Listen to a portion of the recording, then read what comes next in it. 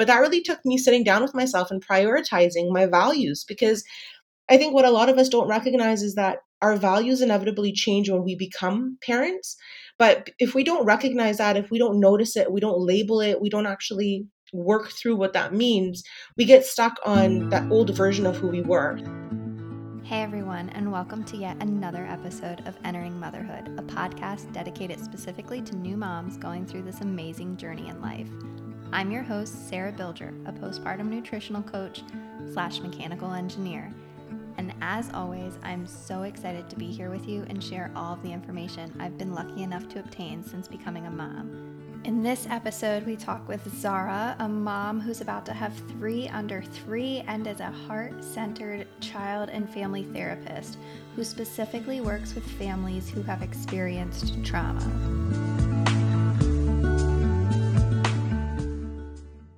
Hello, and welcome to Entering Motherhood. I'm super excited to have you here today and listen to your personal story and where you're at now and what you do to help out moms and your experience of being a mother. So go ahead and let us know a little bit about yourself.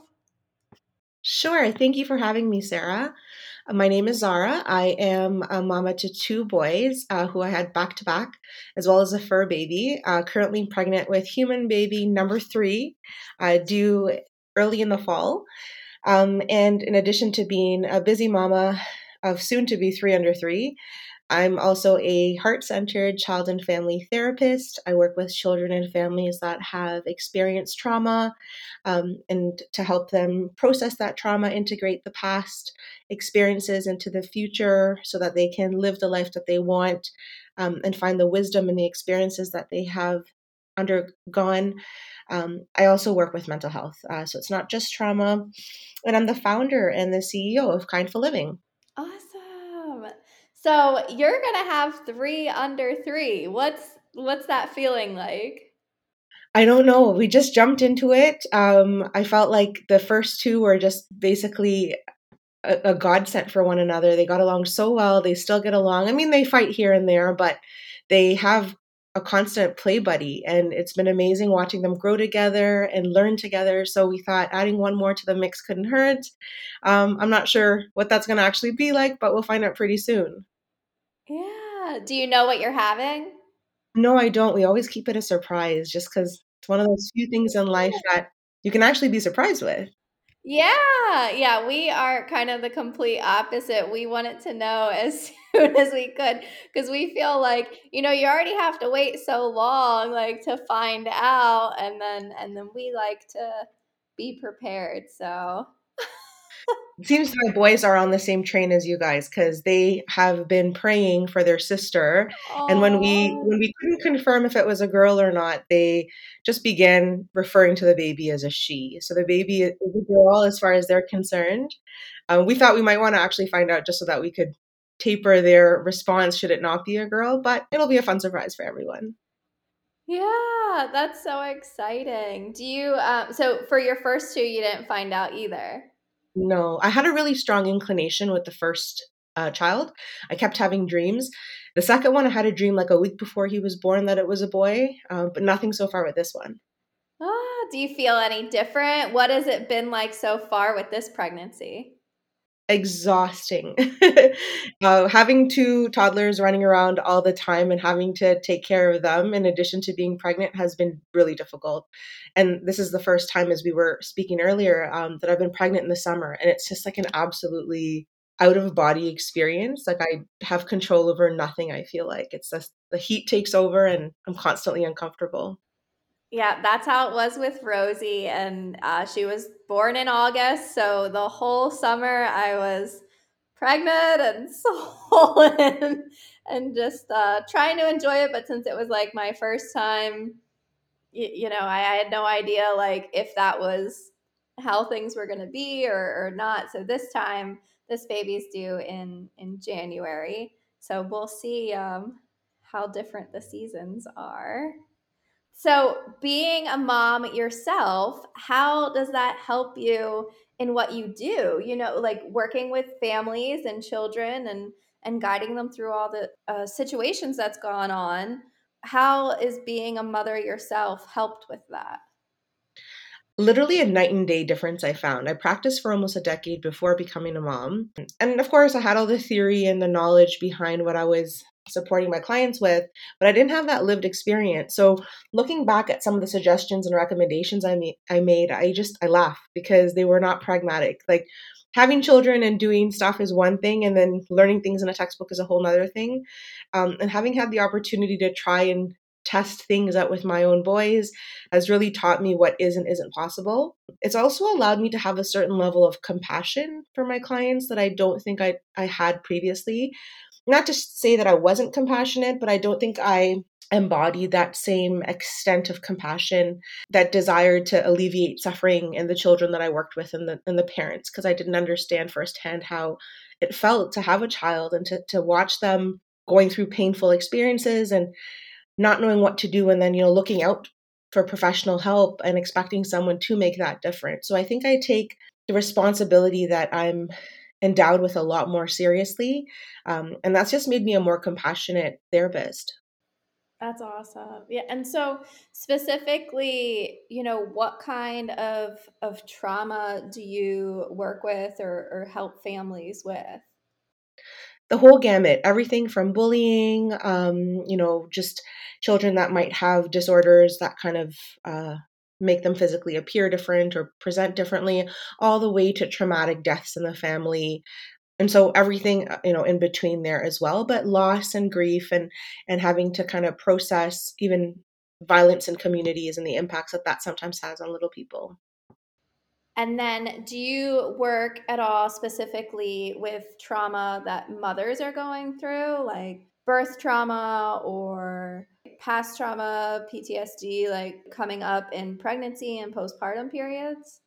Yeah, I actually just started that about 3 years ago. So once I became a mother myself, I would meet mothers who would share with me their birth stories, and didn't actually understand that from, again, a lived experience, but noticed that there was such a need. So I got some training and began working with mothers that had birth trauma, as well as parents who couldn't be the parents that they wanted to be because of their own traumatic experiences that hadn't been processed. That I had actually been doing from the beginning of my career, but again, to a different extent, starting about 3 years ago. And that came in so handy because when my second little guy was born, I had the most traumatic birth experience I could imagine. I had a placental abruption, and if anyone knows what those are, they usually don't end very well for the baby.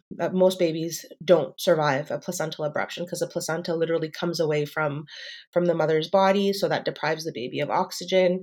And it was about half an hour that I was bleeding before I had medical care, so everyone had prepared me that not to expect my child to have survived.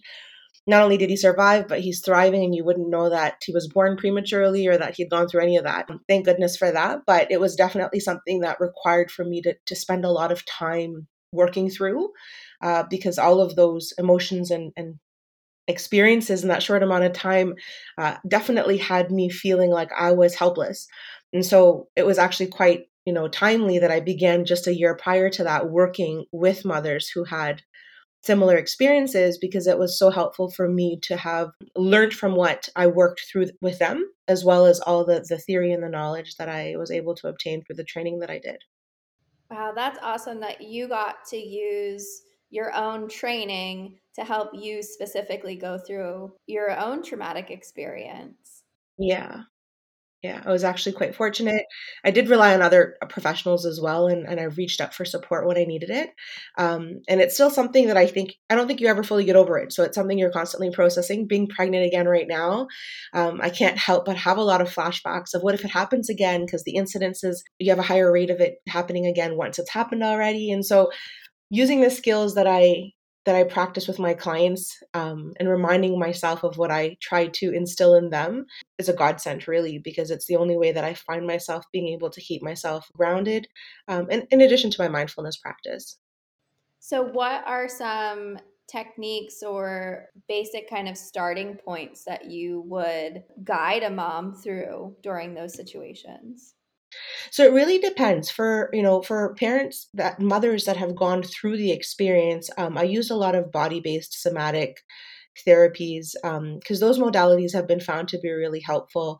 The thing with trauma is that as much as it is a cognitive memory, it's not a cognitive experience. Trauma embeds itself, it imprints itself in our bodies. And so there is always a visceral component. And for a lot of individuals that experience trauma, they go and try the talk therapy and the more traditional methods, and they don't necessarily feel like they're being helped, because as much as they can make sense of what's happened, as much as it's possible to, because sometimes things just don't make sense, their body still has that memory. So without kind of releasing that traumatic energy that's stored in our body, it's really difficult to move on and to not feel constantly disturbed. So I do a lot of somatic based work with the parents that I work with. But when you've got mothers then who might have anxiety, much like I experienced at the beginning of this pregnancy, because of all the worries of not knowing, like, what happened last time? We didn't actually ever get any conclusions, right? Like, why did my placenta just stop functioning the way it was supposed to? What if it happens again? And so that anxiety, sometimes it's helpful to use cognitive behavioral methods. So based on CBT, where you kind of look at the thoughts that are occupying your mind and try to understand where there are cognitive distortions. Because the theory behind CBT is that the thoughts we think influence the feelings that we embody. And so if we're able to interrupt the chain of thoughts that make us feel sad or helpless or miserable, we're able to have some control over how we feel. That said, it's important to feel how we feel and to acknowledge that our feelings are messages from our body. But when it takes over your ability to get sleep or to have a joyful life, I think it's important to find ways to interrupt those cycles. So CBT is really helpful when it comes to postpartum or even perinatal anxiety, depression. I find that mixed with the more mindfulness based methods and the somatic methods it's a completely like perfect fit, because you kind of address all the parts of us being human: the physical, the emotional, the mental, the spiritual.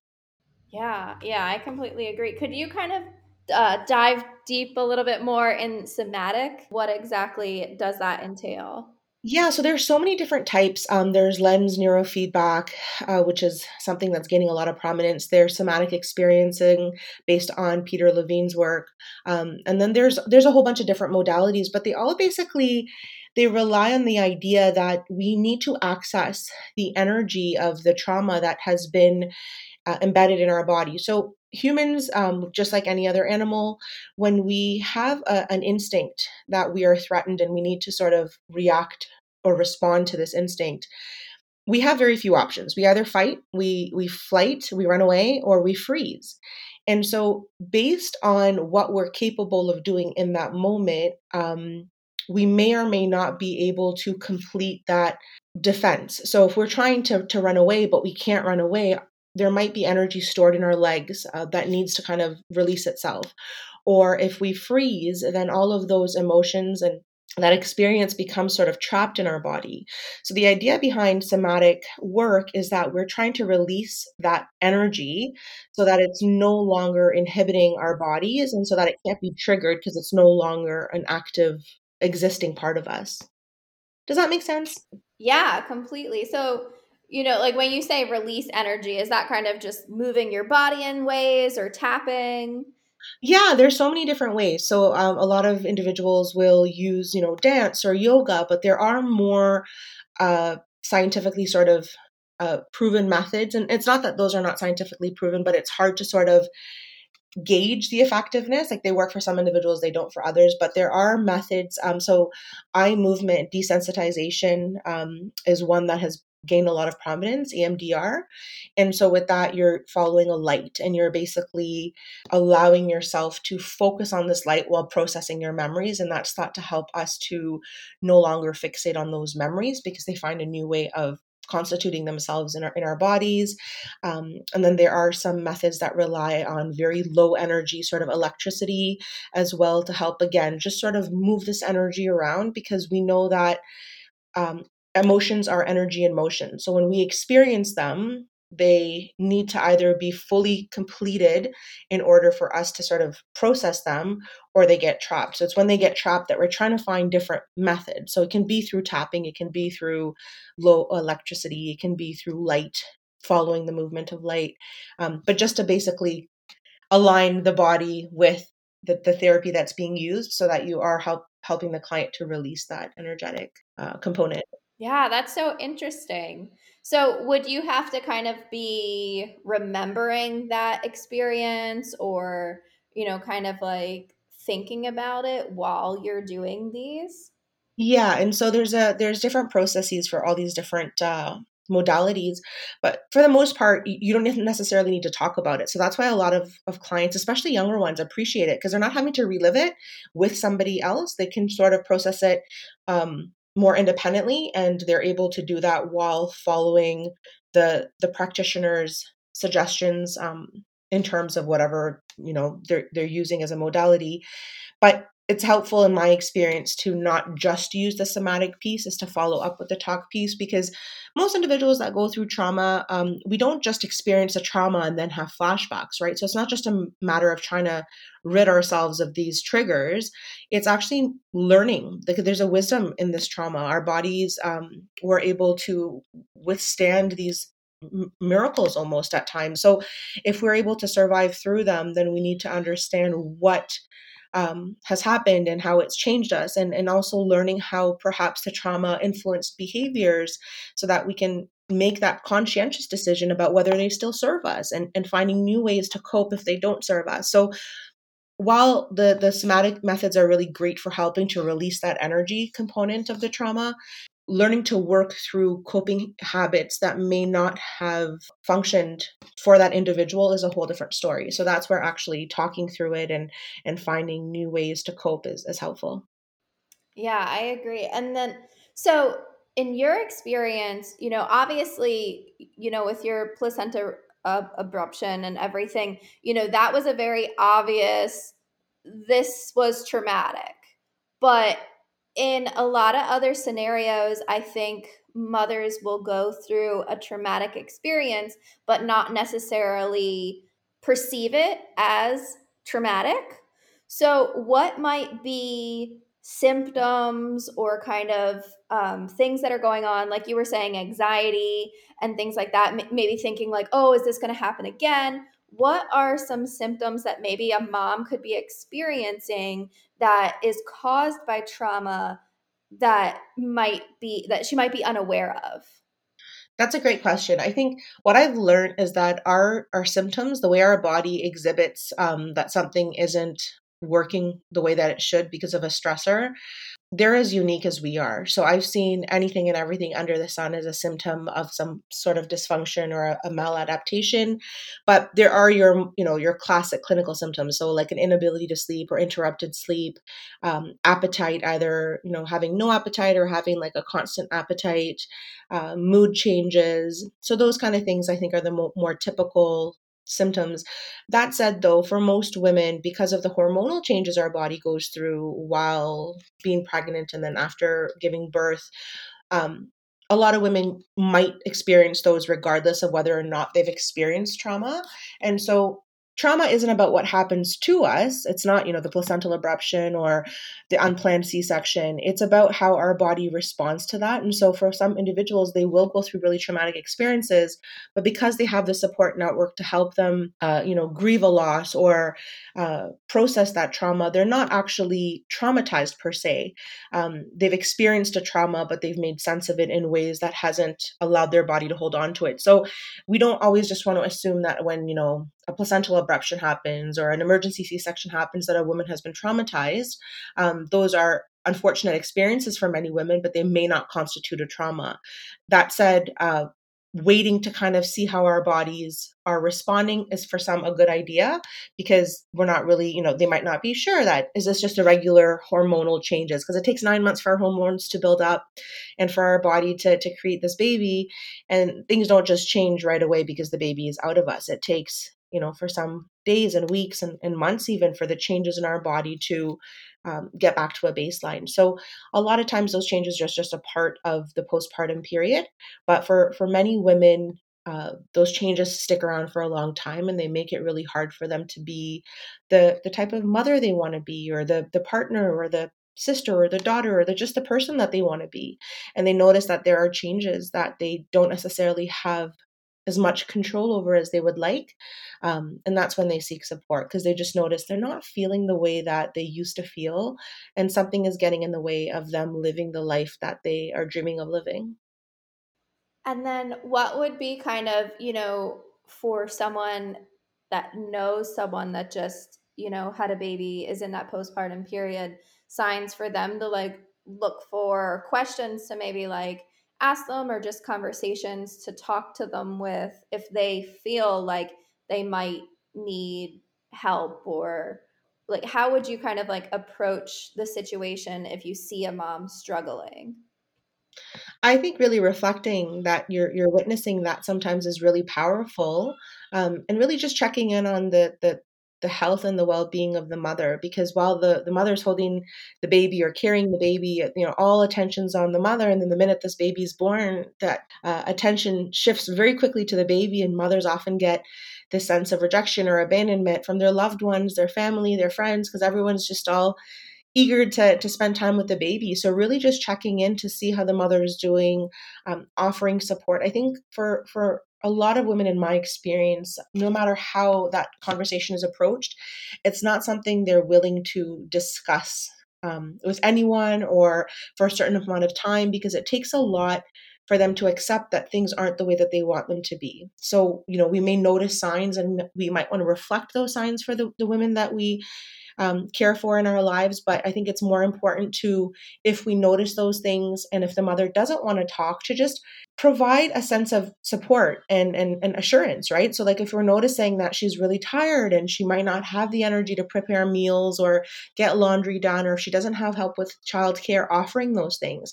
I think things have shifted so much in our world right now with the pandemic and how that's played out, that we haven't been able to support as a community the well-being of mothers that have recently birthed children, because of worries of contamination and whatnot. So I think we're slowly moving back to normal, and that will hopefully help the village support the mother and her role in having this baby a lot more than has been the case for the last couple of years, almost year and a half at least. And what would you recommend, talking about that village, that, building that support system for the mother, like you were saying, that shift kind of occurs, and it goes from how's mom, how's she doing, like baby's inside of her, things, baby comes out, and now, everybody's like, how's baby sleeping? How's this for baby? Like, are they eating okay? And things like that. And like the mother kind of loses that support. What are some things that a mom can do as she is making that progression into postpartum to ensure that she's setting up that support system, informing people of her wants and needs? Like, what would you kind of recommend to help with the mental state of all those hormones and things that are shifting and occurring? I think unfortunately, this is something that in our society we don't do really well. But if you look at other societies, you look at, um, in Eastern communities, it's like the whole community comes together because they know, women know what other women go through when they have babies. And there are people that are, planning meals or bringing meals or coming and cleaning the house or doing what is needed to be done, playing with the baby so that the mother can sleep. And so these are things that unfortunately aren't well established, I think, in Western communities. But I think the onus then is upon the mother and her partner, if there is one there, to procure the help of the community and ask people to play their part, right? Because everyone wants to come in and see the baby and do all these things. Well, bring a meal while you're at it, or plan to come by and stick around for a load of laundry, and just making it a very casual expectation, as opposed to making it seem like we're using people or we're expecting this from people. I think, what I've learned from different cultures is that this is very normal. This is a very expected aspect of the postpartum period. In some communities, up to 90 days or a few months after a woman gives birth, the focus is on helping the woman to heal. So she's not expected to run around and run errands and pick up the laundry and do all these things. So helping to create a sense of normalcy around that, I think, as much as it would be great for women to be able to ask that, sometimes that may not be possible. So expecting partners and other family members to rally the community around this mother, to help her gain that sense of support, so she's able to take care of herself, and then by virtue of that, do a really good job being the mother as well. Yeah, I think exactly like what you're saying. Like, I can see too. And I think, as a society, it is hard for the mom to ask for that help too. And I think one thing, I wish I prepared a little bit more for that I'm planning on doing differently this time is, explaining to friends and family, like, this is where our laundry room is. This is how we wash our clothes. Because I think originally I didn't want to give up those chores because we have, specific ways of doing things. Or, I wasn't about to be like, oh, yeah, come over and, help clean the house, because I didn't want them to like put something away wrong or misplace something or clean it wrong. And I think, I have slowly dropped that level of like expectation and kind of like being like, no, you know what, like, if you want to help, like, it's okay. And especially with our first, all I wanted to do was hold her. Like, if somebody was like, well, let me hold her, go ahead, like, take a nap, take a shower, I was like, no, this is the job I want to do. Like, this, like, I want to hold my baby, like, why would I leave her? It's that anxiety again, and kind of that paranoia of like, no one can do it better than you. So like, why offload those chores and those tasks and things like that? So what do you think is kind of going on there, and what can help us kind of relieve ourselves of that like sense of control? I think really it's just like you said, right? Letting go of expectations and recognizing that, someone might fold the laundry differently or may wash it differently, but doesn't change the outcome, which is the laundry gets done and you have clean clothes for your family. And I think, I can totally, it resonates with me what you said about the first child, because I was the exact same way. And then, getting pregnant. So, like, basically, just my son was a couple of months old, getting pregnant and getting, morning sickness has struck me insanely all three pregnancies.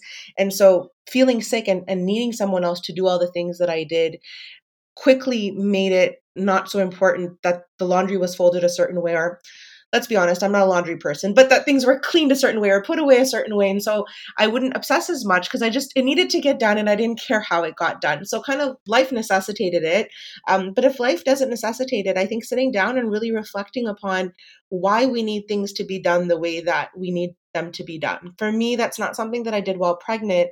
It was actually something that I did, in between having children, because I realized that things just weren't it wasn't possible with 24 hours in a day to get the things done that I wanted to get done. I needed to learn how to prioritize. And so, I learned from just necessity again that, well, it was more important for me to have my children fed, bathed, happy, had their playtime, as opposed to having this perfectly clean house. Or that it didn't matter if, things couldn't get done right away, if they weren't things that needed to get done right away. Like, I was able to be a little bit more lenient. But that really took me sitting down with myself and prioritizing my values, because I think what a lot of us don't recognize is that our values inevitably change when we become parents. But if we don't recognize that, if we don't notice it, we don't label it, we don't actually work through what that means, we get stuck on that old version of who we were. So for some people, that's a pristine house, or making sure their work gets done in quiet silence. And like, once you have children, that just isn't possible. You're going to have to work through the noise and work through the diapers and the messes and the crying and the tantrums. And so for me, just getting used to this new version of myself meant actually labeling what it was that had changed and what I was okay with versus what I wasn't okay with. So there are times like right now where I still need the peace and quiet to do what I'm doing. So my partner's watching the babies, but if I'm just working regularly now, doing invoices or whatever, if there's noise, there's tantrums, I'm just learning to work through it, because that expectation of working in silence, as much as it worked for the first couple of decades of my life, no longer important to me. So another piece of what you said in terms of this is where the laundry room is and whatnot, for me, it was maintaining boundaries that mattered, right? So maybe having people in my space, which was a huge thing for me. I didn't want family members in our home or in the hospital. Like, privacy is something that was really important to me. So while people were more than welcome to come see the baby and help out with certain things, I didn't I didn't want them to get the sense that they could overstay their welcome simply because I had asked for them to maybe come and bring some food or to come and help out with watching the baby for an hour. So I was very clear on those boundaries because I still wanted to maintain a sense of control where it mattered for me. So I think for a lot of new mothers, knowing what you need and being able to express that in a way that's, again, compassionate towards others. It's not like, just because you're coming over to do laundry or bringing over a meal that you now are a part of our household. Like, you still don't live here. And so I need your help, but I have something to do at 3. So, we can have a 1 to 3 visit and that would be good. I didn't like the idea of being bombarded by family members who just felt like because this baby was there, they could come as they pleased and when they pleased. And so for me, that was something that I learned through trial and error, that in opening the doors and allowing people to help me, that I still had a say in when and how they helped me. And that helped me maintain, I should say, a sense of control where it mattered, so that the things that didn't matter, I was able to loosen my boundaries and be a little bit more flexible with. And that helped me remain sane, because I think for a lot of new mothers, we're just getting used to everything. And even if it's your first baby or your fifth, I don't think it matters. It's every child is different. If you're nursing them, they latch differently or they have different cycles, and you just want to get to know them. And you don't constantly want people in your space bombarding you with what they think you should do, or talking about things that you just could care less about as a new mother. Yeah, I definitely think setting up boundaries is very, very helpful and very key, and trying to establish that, before baby comes even, and saying, like what you want, and kind of like listing out those things, and not being like afraid or ashamed of like how other people are going to perceive that. Like, be like, look, we don't want anybody like in the house like staying over from like this time to this time, or things like that, and really kind of saying your needs and your wants, and getting that like across to anybody that's like quote unquote like coming over to support you. So like I definitely think like boundaries are important. And then going also back to how you were saying that like old version of ourselves, and kind of reestablishing now who we are. I think right now specifically I'm seeing like a lot of people expressing that and saying I miss who I used to be before kids, or like, this transition into motherhood is not what I imagined, expected, you know, thought it would be. Do you work with moms kind of going through that identity shift as well? Most definitely. So the thing that a lot of people I think fail to recognize is that when we change as people, so it's not just our bodies that change, right? Our lives change, and whether that's through motherhood or through retirement or whatever the case is, as we transition as human beings, as we transform, I should say, the parts of us that we leave behind are parts that we need to grieve, right? So the parts of us that no longer serve us are a loss. And even if they don't serve us anymore, at one point in our life they did. And so they were important and valuable to us. And not being able to reconcile some of those changes and some of those losses can result in a lot of resentment and a lot of sadness and anger. And for different people, it manifests differently. But I think really what I've noticed for a lot of moms is exactly what you said, is that, they're not okay with all of the changes. And so I think either, working through it yourself or with a professional, if you're not able to do it yourself, is always helpful, because I've worked with various clients and it's just a few sessions. It's not sometimes an elaborate piece of work. Sometimes it is, because they realize that there's been many parts of them that they have transformed out of, and that they haven't grieved and that they haven't reconciled with who they now are. But it's just a matter of being able to recognize again what what about that part of us served us, why it no longer serves us, or in the case where, with a new mom maybe who feels that she wasn't ready to give that up, figuring out how some parts of that identity can be maintained even if they look different. And so for some moms, that might mean like working out every single day, and maybe that's not possible. You can't go to the gym every day with a newborn, or maybe you can't work out as much as you used to right after giving birth, because your body is healing and it's needing you to be sensitive to that. So it's finding new ways to do that, finding a trainer that specializes in postpartum exercise and recovery, or exercising with the baby, so that you're not feeling like guilty for leaving the baby to exercise. Because for a lot of moms, it's like, I want to exercise, but I don't want to leave my baby. well, then learning how to exercise with the baby is a great way to merge those pieces together. So sometimes it's just about thinking outside of the box, but I definitely think there is an aspect prior to problem solving that requires for the loss of that part to be grieved and mourned and made sense of. Yeah, that makes sense. And I think, I guess, like, we don't realize that it is a grieving process sometimes. And like, that is what's going on. Like, yes, you just had a baby. You're meant to feel different. You're meant to be in a new state. Like, things are not going to be the same. I think I heard a lot like of, oh, like it's not going to be any different. Like you're still going to be able to do like everything that you used to. Like now baby's just going to be there. Like don't worry. And like there's also like some other moms who are like, oh, like somebody told me like I can't travel anymore because I have a kid. Like look at me, I'm traveling and doing all these things. So I think like, you know, for some people, you are able to still keep up with some of the activities that you used to do and things like that, but they do need to just look a little different now. And, you know, like there is a whole other human being in the picture now. So it's gonna shift. And I think, like you said, like being able to like problem solve and work through that and say, like, you know, maybe I can't go to the gym by myself, but like how can I work out including the baby, or how can I still accomplish those same things? And I think, yeah, I think just processing that and realizing that that needs to be done is a lot in itself sometimes. You know, like what else do you see mothers specifically coming to you for, like either during pregnancy or very early postpartum? What are some common things that moms are experiencing that maybe they think, I'm the only one in this, like nobody else knows how I feel? And you're like, I see this every day. Like, listen, moms are all going through this.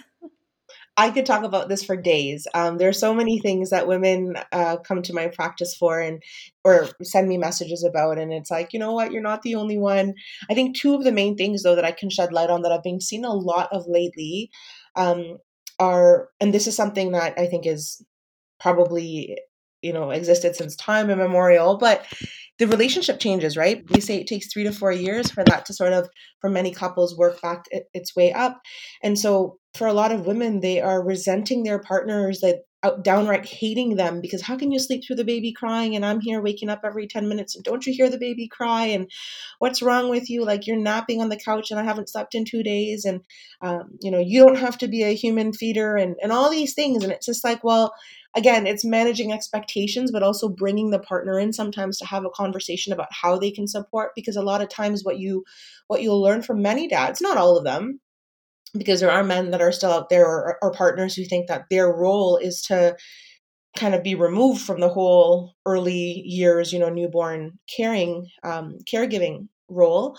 But for the most part, it's men that just don't know how to be involved. Like they can't really feed the baby, or maybe they don't know how to feed the baby, or they haven't had a conversation about if the mom wants to nurse, whether she's willing to pump so he can, or they can feed the baby in other ways. So there's so many conversations that just aren't being had because so many assumptions. There's no time for the conversations, and then we're basing all this on assumptions.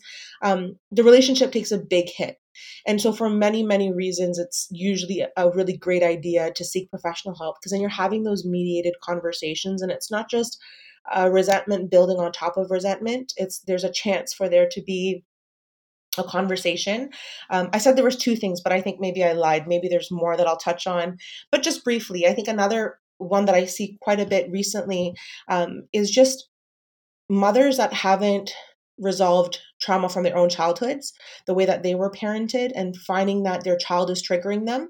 So, if we were told to shut up by our parents because they, believe that children should be seen, not heard, and then our child is wanting to cry, and we're being told to be affectionate and to respond to them, there's a disconnect, right? Because we know that that's not how we were parented, and it almost might be triggering for us to have that expectation, or to know based on research that this is what's good for a child. So for a lot of moms, there's that needing to process their own trauma so that it isn't a trigger for them to have to do something that's so antithetical to the way that they were raised themselves. Another thing I often see is that a lot of like cultural clashing between how parents might have been raised in their country of birth and then how things are done here. In Canada, we're a country of primarily immigrants, and so it really is a common theme whereby you'll see parents that weren't born here that having to raise their child in a completely different way, not being able to maybe stay at home with the child for the first few years of its life. We're really grateful. We've got an 18-month paid maternity or parental leave in Canada. So it's more than I think most countries have. But that said, it's still 18 months. And if you come from a country where you reared your child until they went to school, that's going to feel like a very poor fit. And so for a lot of new moms and dads and parents in general, that just is a huge issue because they don't want to trust a stranger that they have to pay to take care of their child. Like, what's the use of working? Some of them will ask, to just make money to pay for daycare. Why don't I just stay at home by myself? And so having that conversation about, the pros and cons and what works for them and what fits for them is sometimes really helpful. And then I think the final thing is just stress. And I think that's something that's consistent for all new parents. And I think a lot of it is because they feel that there's an expectation that they're just supposed to take it and take it and take it. And if you don't take it, what's wrong with you? Because everyone else is raising kids and dealing with it. But again, we're not having those conversations about how people are dealing with stress.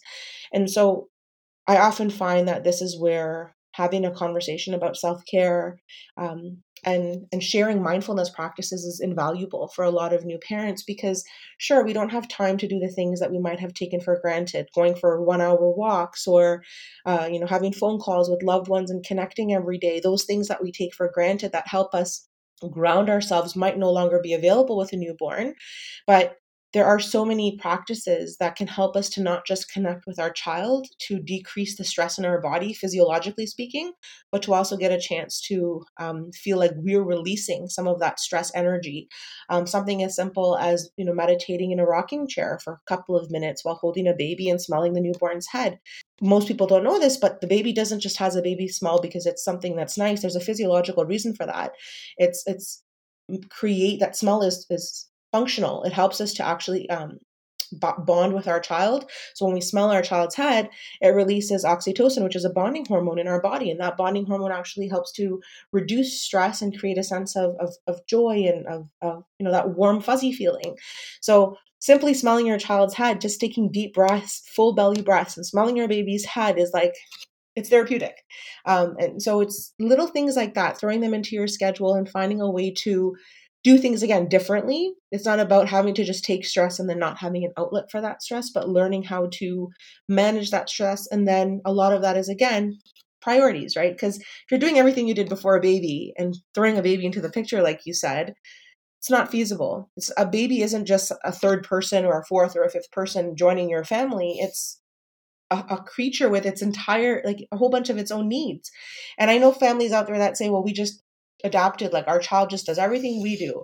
And that's great, but that's not the majority of the families I see. So if we are going to have to take time and energy and resources to take care of this new baby, then we're going to have to put time aside for other things that might not be imminent or as important. But then, finding ways again to adjust when the situation allows it. So having a conversation with someone who might not be as invested helps us sometimes to have an objective view of how we're living our life and what can be tweaked to allow for it to be less stressful, which it benefits not just the parents but the children as well when parents are relaxed and able to be more available for joy and calm in their life. Yeah, I definitely think understanding, that every family dynamic is different, every child is different, and being able to know what works best for your family and understand like how you're functioning is like really important. I think like, that's something that like we learned like Rosie is very simple with some things, like going down for bed and things like that. But like there's other things that, like we have to be like more proactive with or like making sure like she's okay and that's like fitting in with like what we're doing. But I think that comparison comes into play with things like that. You see other people doing this a certain way and you're like, well, why isn't that working for my child, or why isn't that working for our family? And like you were saying too, all the cultural differences and things like that. And I think understanding like we are all unique, we are all different, and certain things are going to work for us that won't work for other people, and other things are going to work for them that don't work for us, vice versa, and everything.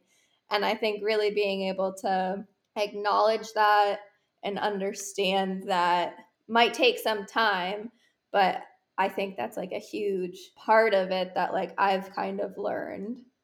But what is, one key takeaway that you'd like to end off with and kind of, give that new mom that piece of advice or words of encouragement that you would really like to just pinpoint on?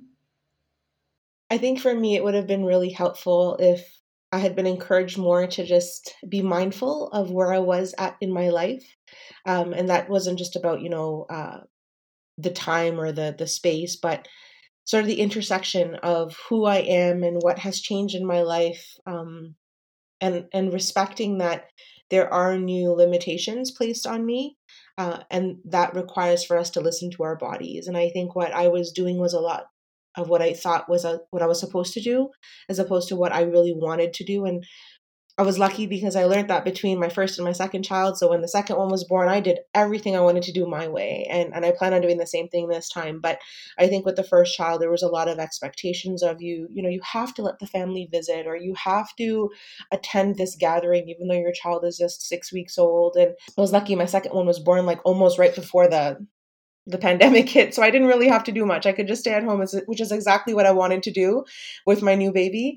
But it was really great because I had a chance to follow what my body was feeling, and to respect my own limits, and to really let my innate wisdom guide me, as opposed to letting cultural norms or expectations be what influenced me. So I think I would encourage all new moms, new parents in general, to just listen to their bodies, and for them to allow their innate wisdom to guide them to be the type of parents that they want to be. I think if we listen to the whispers of our soul and we really pay attention to what they are telling us in moments of when our children are tantruming or crying or unconsolable, we know what our child needs. That is I think an inherent right to parenthood, is that connection, is that bond. But it takes a lot of guts to put away the books and, you know, put away grandma's advice, and to just listen to what our body is telling us.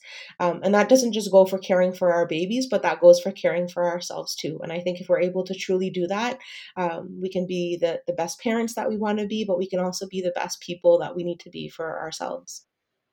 I love that. Yeah, I mean, and that goes back to, like setting boundaries and really advocating for yourself in a way that like you might not be used to, but I think it's very vital when you become a mother.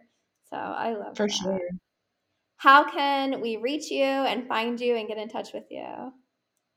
I have a website, so it's www.kindfulliving.ca. It's all one word. I also have an Instagram page, which I'm trying to put more and more resources onto. So that's kindful_living. And I also have a Facebook page under Kindful Living, Heart Centered Child and Family Therapy. So lots of ways to reach me. And if you have any questions, you can always email me at info@kindfulliving.ca. Perfect. Well, thank you so much for coming on today and really just sharing your wisdom and just explaining so much to us. So thank you. You're welcome. It was great talking to you. Well, this wraps up yet another episode of Entering Motherhood. I hope that you have found this episode helpful, and if you liked it, please share it with others who might also benefit from this information. If there's anything that you'd like to know more about, or maybe you know someone who'd like to be on the show, please visit my website, enteringmotherhood.com. I'm so thrilled to be going on this journey with you and getting the amazing opportunity to help moms during this postpartum experience. You can also now find us on Instagram and Facebook at Entering Motherhood.